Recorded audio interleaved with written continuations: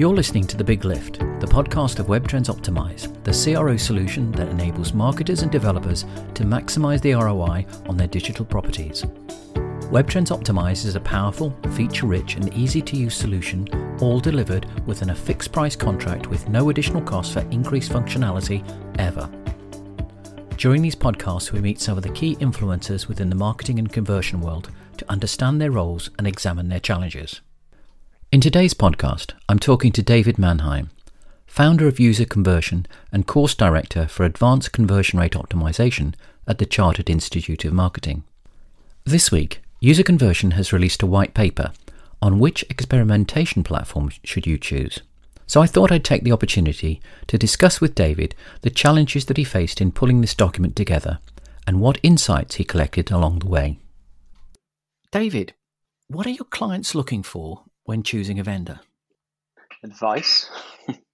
It's such a complicated process. Look, that's one of the reasons why we wrote the report in the first place. It's a process that we've iterated on a number of times. And I don't think there's one set way or one set thing that clients tend to look for. So there's no one set feature, there's no one set proposition, or even purpose. They just need help and advice, and I'm not surprised. It's a position that I wouldn't like to be in if I was selecting a vendor, because there's so many to choose from. I think there's a stat somewhere in the white paper to suggest there are 211 types of testing and optimization platforms. But when we're looking at the bulk of the market, you're talking between 20 and 30 core experimentation platforms. That's a lot to choose from. It's analysis paralysis.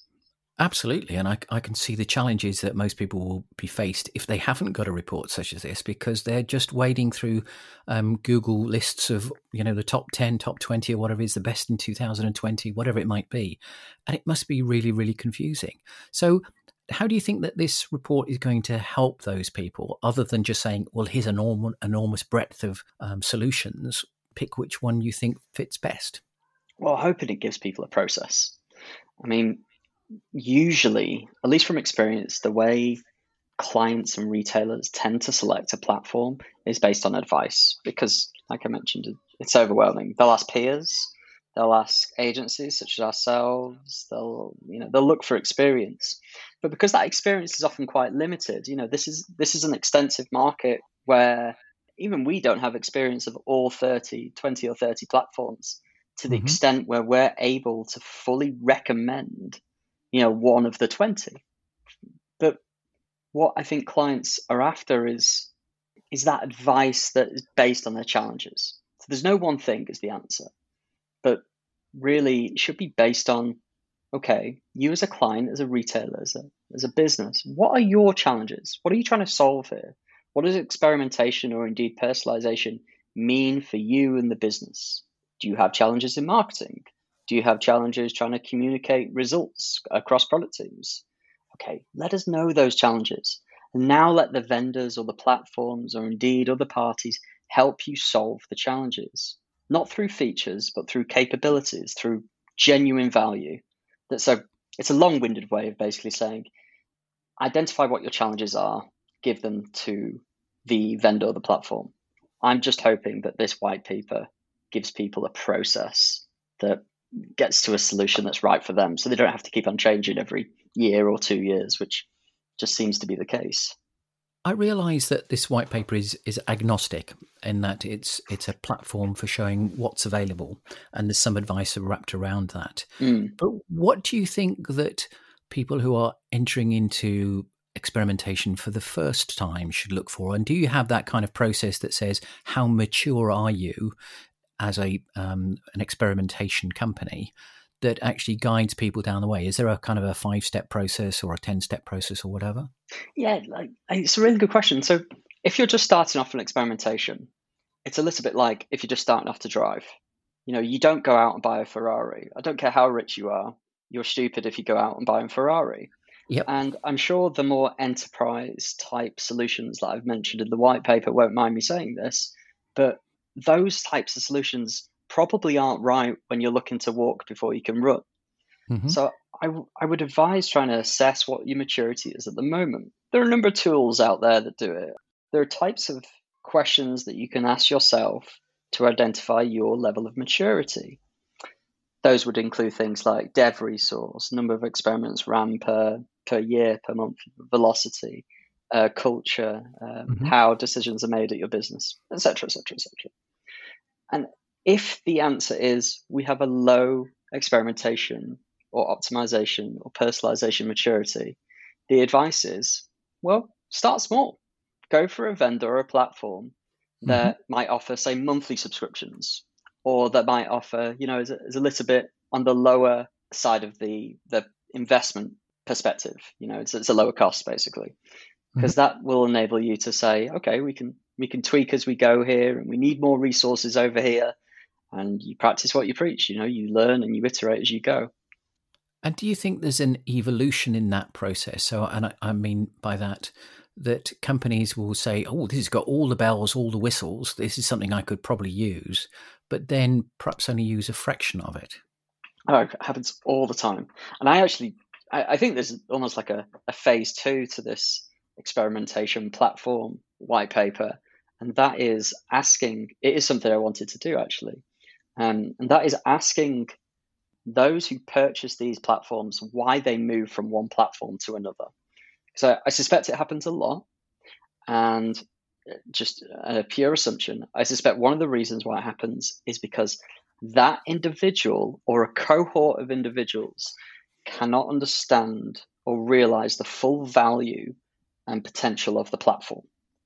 And it comes down to training, experience, willingness, permission, a Hmm. whole host of things.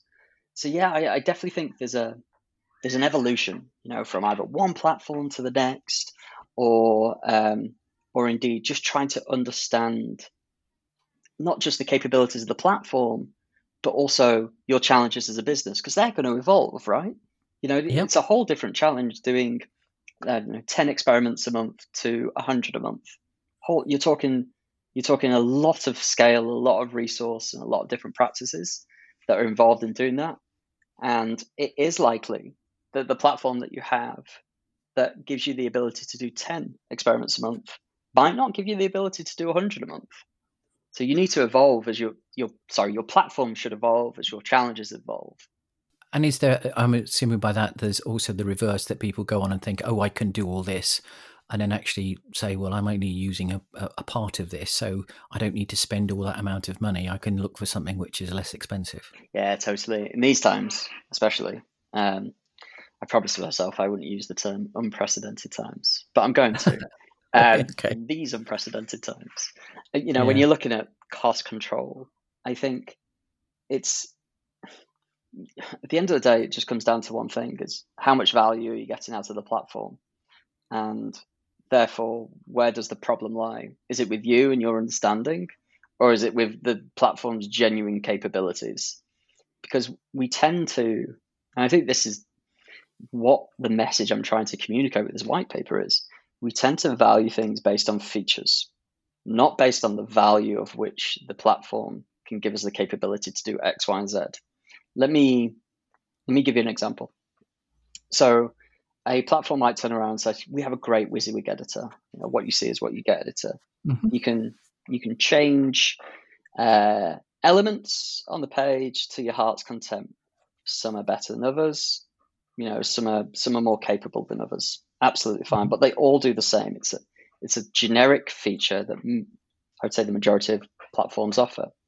Yep. But your challenge as a business might actually be one where your marketing teams want full control of various different elements on a page, and they lack dev resource, and therefore they need a very easy to use WYSIWYG editor that enables them to track and target different elements with a good UI with different permissions across different teams. So I don't know, Sarah in trading can do it as opposed to Mark in marketing. And I think that's the challenge. That then the vendor can come back to you and say, okay, well, our WYSIWYG editor can do X, Y, and Z, we have these clients that are doing X, Y, and Z with it. It gives you these different capabilities. Instead, what tends to happen, because it's a very demo feature orientated market, is platforms will just say, we have a WYSIWYG editor. It can do X, Y, and Z. But when you tailor it and contextualize it to the client's challenge, or if the client can actually explain their challenge, it gives the vendor or the platform the ability to sell based on the value rather than, it can do this. It has the capability to do this. Does that kind of make sense? Yeah, I think it does make sense, and I think it's definitely part of the purchasing decision or moving from one vendor to another. But I think also wrapped up in that is what's the ROI that I'm going to get from this? How am I going to be able to convince my boss that I've spent X and I'm getting X times 5 in return from that? And I think over the last 4 or 5 years, there's been much more focus on the value that it's delivering in monetary terms, rather than, am I using all the features that's there? Would you agree with that? Yeah, I mean, look, you're talking more about efficiency, I suppose. And efficiency is never really that sexy, is it? People care about what is the money that we're going to bring. And do you know what was really interesting in this process? So for those who don't know, the white, I know it's a long white paper. I'm really sorry. Just the logic and the comprehensiveness of the way we work, it needs to be methodical. So we put out a survey. It was a survey that was reviewed a couple of times. It didn't change per platform. All platforms answered that survey. We interpreted those results into a one-page, like a one-pager. Okay. We sent that back for approval, and on some occasions it was approved first time. On others, there was a lot of back and forth. And what we were trying to do through that interpretation was to try and remove all kind of, sorry to swear, but it's true, all kind of marketing terms, all kind of BS sales techniques, the usual stuff. And there was a really common one. And the common one was, our experimentation platform will give you our immediate ROI. Okay. It won't. It gives you the capability to potentially give you immediate ROI, not to sit on the fence with anything. But I kind of refuse to allow anybody to say it will give you immediate ROI. It's not a statement that you can guarantee. Yep. So when we're talking about ROI, I think people need to understand, and this is hard when you are trying to convince a stakeholder, but what ROI is. What is it that you're actually trying to achieve? And it all comes back to the same thing that we mentioned at the beginning of this. What is the problem that you are trying to solve by hiring or using this experimentation platform? And that will differ as you evolve. It might be efficiency. It might be wider capabilities within a WYSIWYG editor for the marketing team. But it all comes back to the same question. What are you trying to solve? That'll help you understand your ROI. ROI is usually sitting at the marketing director level, because he's ultimately responsible for utilizing his budget in the best way possible. Do you see that it's the marketing directors that are making this decision, or is it higher or lower in the food chain? Or the finance director, because they will often have sign-off capability. I don't know. I do think it differs. It depends on the size and the scale of the business, obviously. Some don't even have a marketing director. Some have a VP of marketing or other unusual acronyms. It really does depend on the size of the business. I must admit, I don't think I'm experienced enough to say this, being candid with you. But from experience, I tend to find that our stakeholder, a very senior stakeholder, will often be the one to make a decision. I state, we need this tool. He will then, or she will then, delegate to a committee or someone below them to organize that decision. And then it will get signed off. So I find that relationship quite interesting. It's a top-down, we need this, go away and get the best one. So decision is made at the top, but the process of the decision is made mid or at the bottom. And then there's the reverse that sometimes happens as well, whereas decisions made mid bottom, and they put in a business case to the top. So I think both are quite interesting, and any biz dev people out there will state, who kind of they need to understand the challenges of the core decision maker. They could be multiple decision makers. It probably doesn't answer your question, but the answer is it depends. Yeah, I think you probably answered it, is that there are multiple decision makers, and each of those decision makers have their own criteria in which to measure success and what value looks like. And I think that it's depending on whether you're going to be a user, whether you're going to be somebody who has to train the person, whether you feel that you have an affiliation to a brand that you've used in the past. There's lots and lots of decisions which are influencing the actual purchase of this. But I think you're probably right. The person that signs it off is ultimately the FD who's looking for that return on investment in some way. But the marketing director will say, actually, we need this to be competitive in our space. So I think this document that you've produced is definitely going to be helpful to try and see the wood for the trees, because there are a lot of vendors out there. They are saying similar messages, I think. But from the first conversation we had just now, it's all about the value that they're going to get out of the platform and how they're going to use it, which I think is pretty key. Exactly, dude. This is exactly the message I'm trying to get across. Put it this way. At User Conversion, we offer services like UX research, UX design, A/B testing, development and strategy, etc., etc. We never present that to a client. We'll try to, or prospect, try to understand their challenges first, or their problems. A problem might be prioritizing their backlog. And then we will play back that problem and explain how our capabilities can solve that problem and how we've done that in the past for other people. I feel that that's exactly the mindset that clients need to get into when they're selecting a platform, and platforms need to get into when they're selling to a client. And don't get me wrong, I'm sure as you go deeper into the selling process, that does happen. I just feel that, we're in a very demo-based world. A demo of a platform barely scratches the surface of a platform's capabilities, but it doesn't even start to scratch the surface of the value that it adds to the client and their specific contextual challenges. It's really weird. I don't know whose side of the fence I'm trying to sit on here.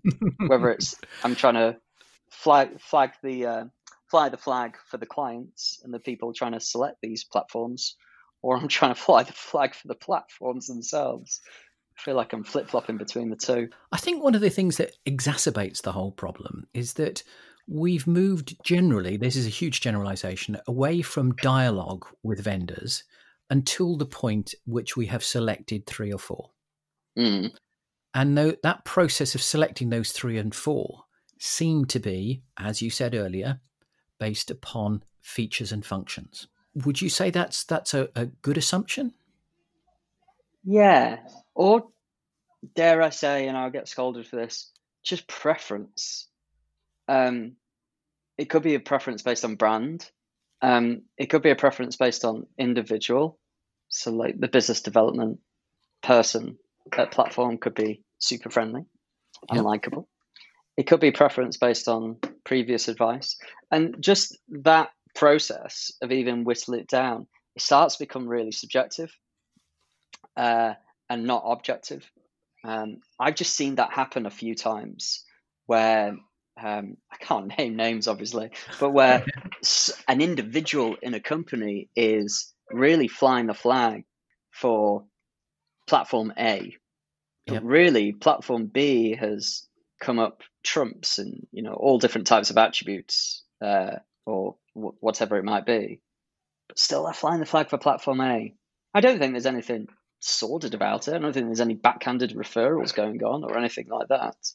I just think it's a complicated process, and I guess all we're trying to do with this white paper is trying to make it as objective as possible by giving a process.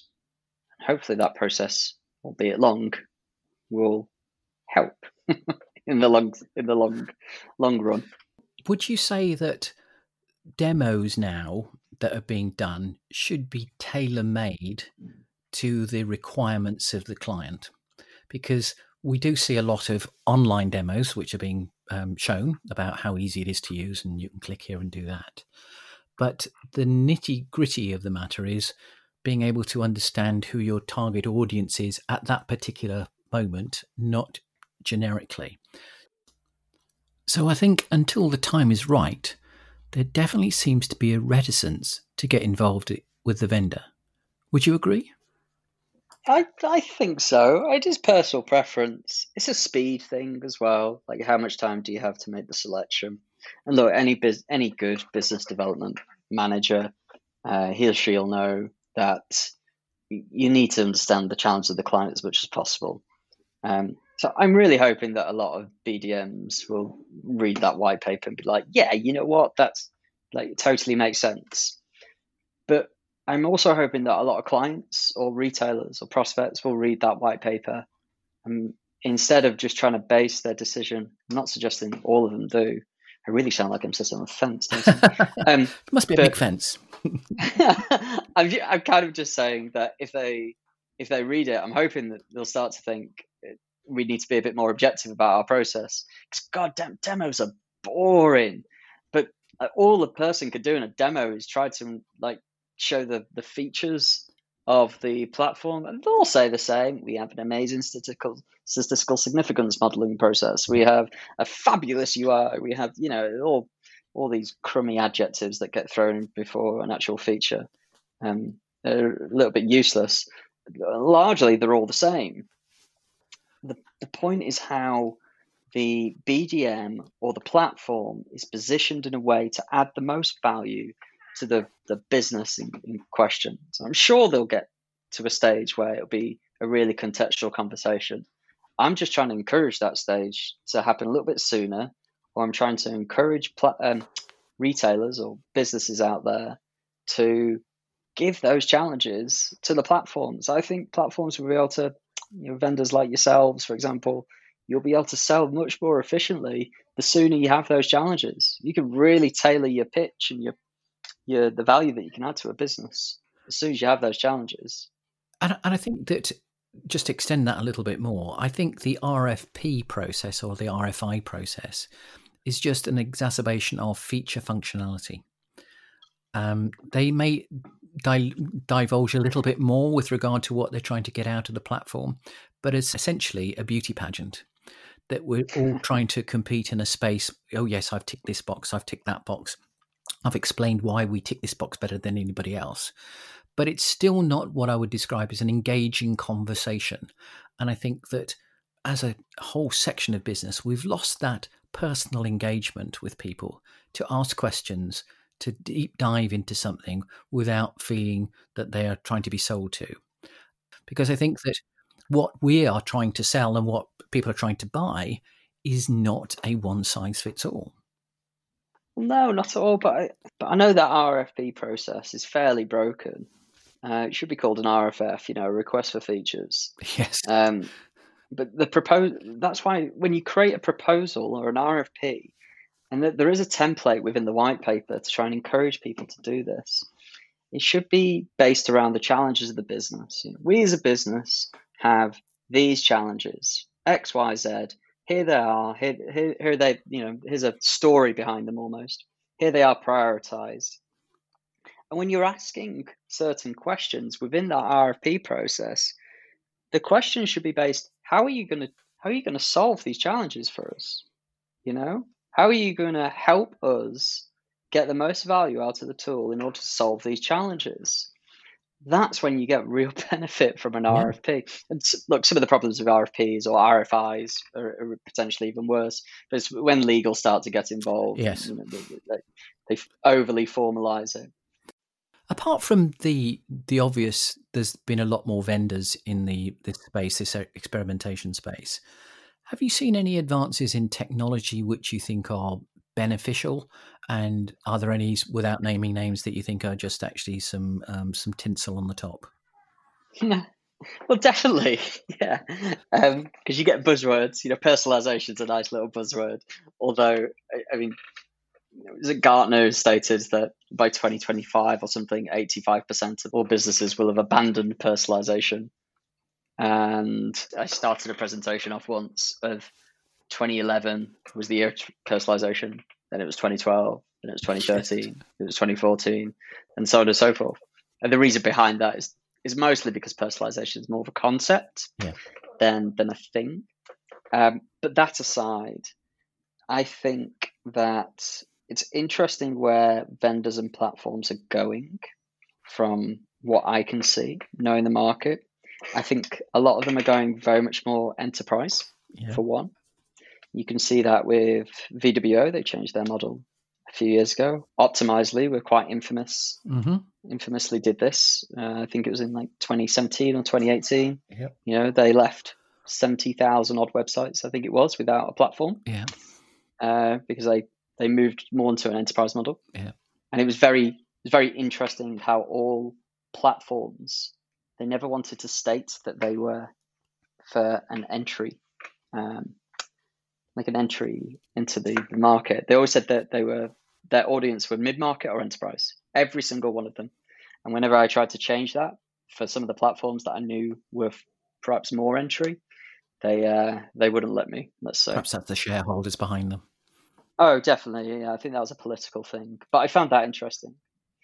I also think that in terms of technologies, more and more vendors and platforms are moving towards an optimization mindset, believe it or not, an experimentation mindset. By that, I mean adding tools that can help with the experimentation process, session recordings, heat maps, kind of programs that allow you to measure and manage your experimentation program, that type of stuff. So technologies in and around just pure A/B testing. And I would probably say as a third piece of technology where they're becoming more of a CDP, kind of a customer data platform. If you look at some of the acquisitions over the past 5 years, I think it's really telling. So look, way back when Adobe bought, was it Neolane? That became Target, and then they introduced, Adobe Experience Manager. Oracle a bit later copied that. They bought Maximizer, and they put Maximizer into the OMC, isn't it? The Oracle Marketing Cloud. More recently, you can see Kibo, I can never pronounce them. Kibo Commerce, they bought Monotate, and they added that experimentation capability to their wider platform and functionality, which I thought was a very good move, by the way. And probably even sooner than that, you can see Attract, who are, they bought Threadhopper, and more recently Earlybirds, who are more of an algorithmic experimentation platform. And I find people moving and purchasing these types of platforms very interesting and becoming more and more of essentially a CDP rather than a pure A/B testing or pure personalization player. I think that's just the desire to, the more data that you hold or that you process, the more that you can do with that. The better the segmentation, the better the reporting and the cutting of that data, the more and easier you can export it into wider analytical tools. So yeah, I think that's where the market is heading more and more. I think that's where the technology is starting to become a little bit more, advanced or required. And would you say that's aimed much more towards the enterprise market? Well, if you ask all the platforms, they're all enterprise according to them. But yes and no. I think it's aimed at the market in general, because as we become, as retailers, as businesses, as we become more and more sophisticated, as we evolve, we're going to need that type of capability. The ability to either hold all our data in one place, or the ability to, like I say, cut and slice data into different segments, because it's not enough just to optimize a generic experience. You should be optimizing specific experiences. That's what personalization is at the end of the day. So what platforms are doing by buying other platforms and so on and so forth and creating these clouds or these CDPs is that they're essentially attempting to help that ability of personalization without saying it's personalization to some extent. It's interesting. It's fascinating. I think we'll see a lot more of it as well. And do you think that AI will be an adjunct to that? So some of that functionality, so for instance, running marketing campaigns based upon data attributes, as opposed to having the marketing team come up with 25 different variants of a marketing campaign. Do you think that's going to be part of this CDP? I think it kind of has to be, just from a scale perspective, but still at the end of the day, A, it's early doors, despite what people say. And B, right now anyways, it's just for a specific type of client. And those are the more advanced clients. I say advanced, how can I describe that better? Enterprise, very mature, heavily scaled. So I don't want to say Amazon, but I'll say it. The Amazons of the world, for example. Mhm. I think that's where it starts to come into its own, where that level of traffic requires a sense of automation. And maybe I'm biased. I don't personally believe AI will ever supersede the need for a human brain, at least in the initial stages anyways. Do you see any loyalty with regard to experimentation platforms? Or do you see it that it's a churn business, that they've been doing A, B, and C, and it's kind of worked for a year or two, and then the economies of the platform don't get used more, and therefore they're not adding extra value into it, and then they go, well, actually, we could do better with a different vendor. Do you see any of that? Yeah, all the time. And a really good question as well. I don't think it's specific to experimentation platforms, though. Let's make that clear. I think there are platforms out there who I've had conversations with, who's like one of the primary business challenges is renewal. Because whilst they can demonstrate a level of return on investment, it becomes either stale or stagnant or less and less known because there's no control anymore, right? There's no like comparable, or a stakeholder has moved and therefore their subjective experience is better with other platform A, B, or C. Yep. I actually think that happens quite a significant amount of time.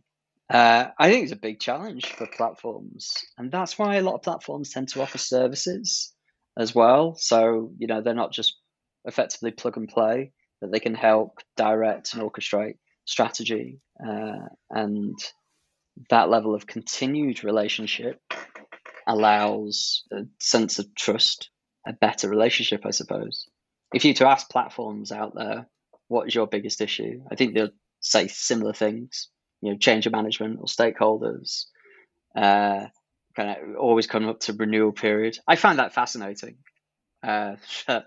You purchase a SaaS product for 1 year, 2 years in advance, and then you're locked in. And then the last 3 months of the renewal period, and everybody panics. Yeah.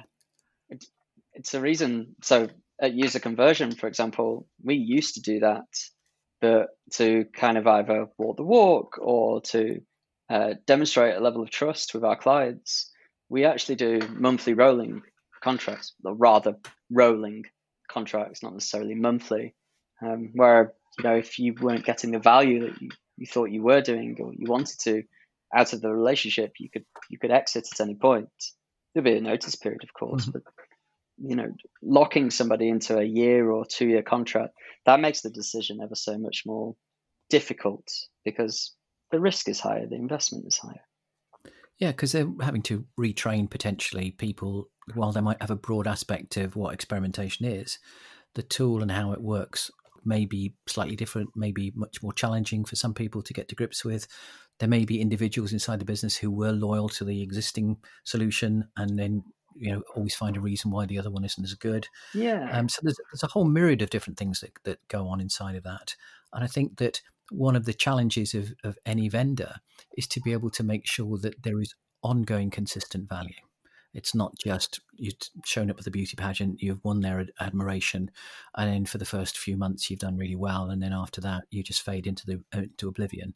I think it's a real challenge to keep delivering that value to clients because their values change, and it's all about conversation and support. And I think that us, like others, do a good job of being able to retain our clients based upon the fact that we're trying to deliver their challenges as they move. It's an evolution, and you'll notice that in the white paper we talk about what are your challenges now, what do you foresee them to be in 2 years or 5 years, and for well those 2 and 5 year challenges will change just as the goalpost change in these unprecedented times. Now you've said it again now. It must be unprecedented if you've said it twice. I probably say it on a daily basis, if I'm honest. Were there any key findings that you found in this white paper? Was there anything that came out and thought, blimey, I didn't realise that?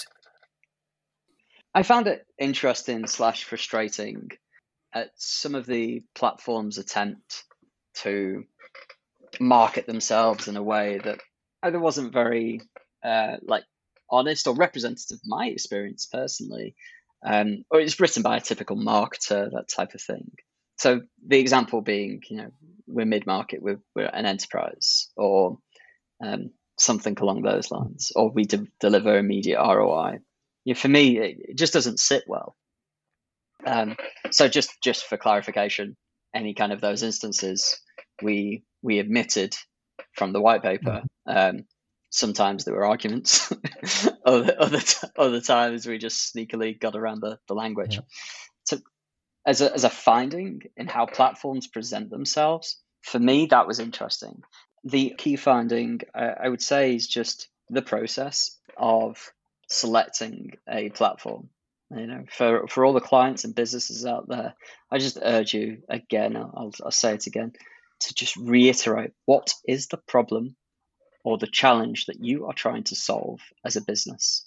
Prioritize that, write those down, collectively write those down, collectively prioritize those, and then always revisit them. You revisit them every 3, 6, 12 months. As you change and evolve, so too will your challenges, and then so too will your needs. And now, is the platform that you are selecting or have selected, are they meeting those challenges? If not, review it. That doesn't mean change platform. That means review it. It means make sure you're getting the value that you can or you should out of the platform that you need to address those challenges with. So, yeah, I'd probably say those are the two key findings, buddy. Well, David, it's been a very interesting conversation, as I knew it was going to be at the very start. Thank you very much for your time that you've extended to me today. And maybe in 12 months or 18 months' time, you do the 2021 or 2022 version of this, and it'd be interesting to see how things have changed in that time. But for now, David, thank you very much. Thank you, buddy. Appreciate it.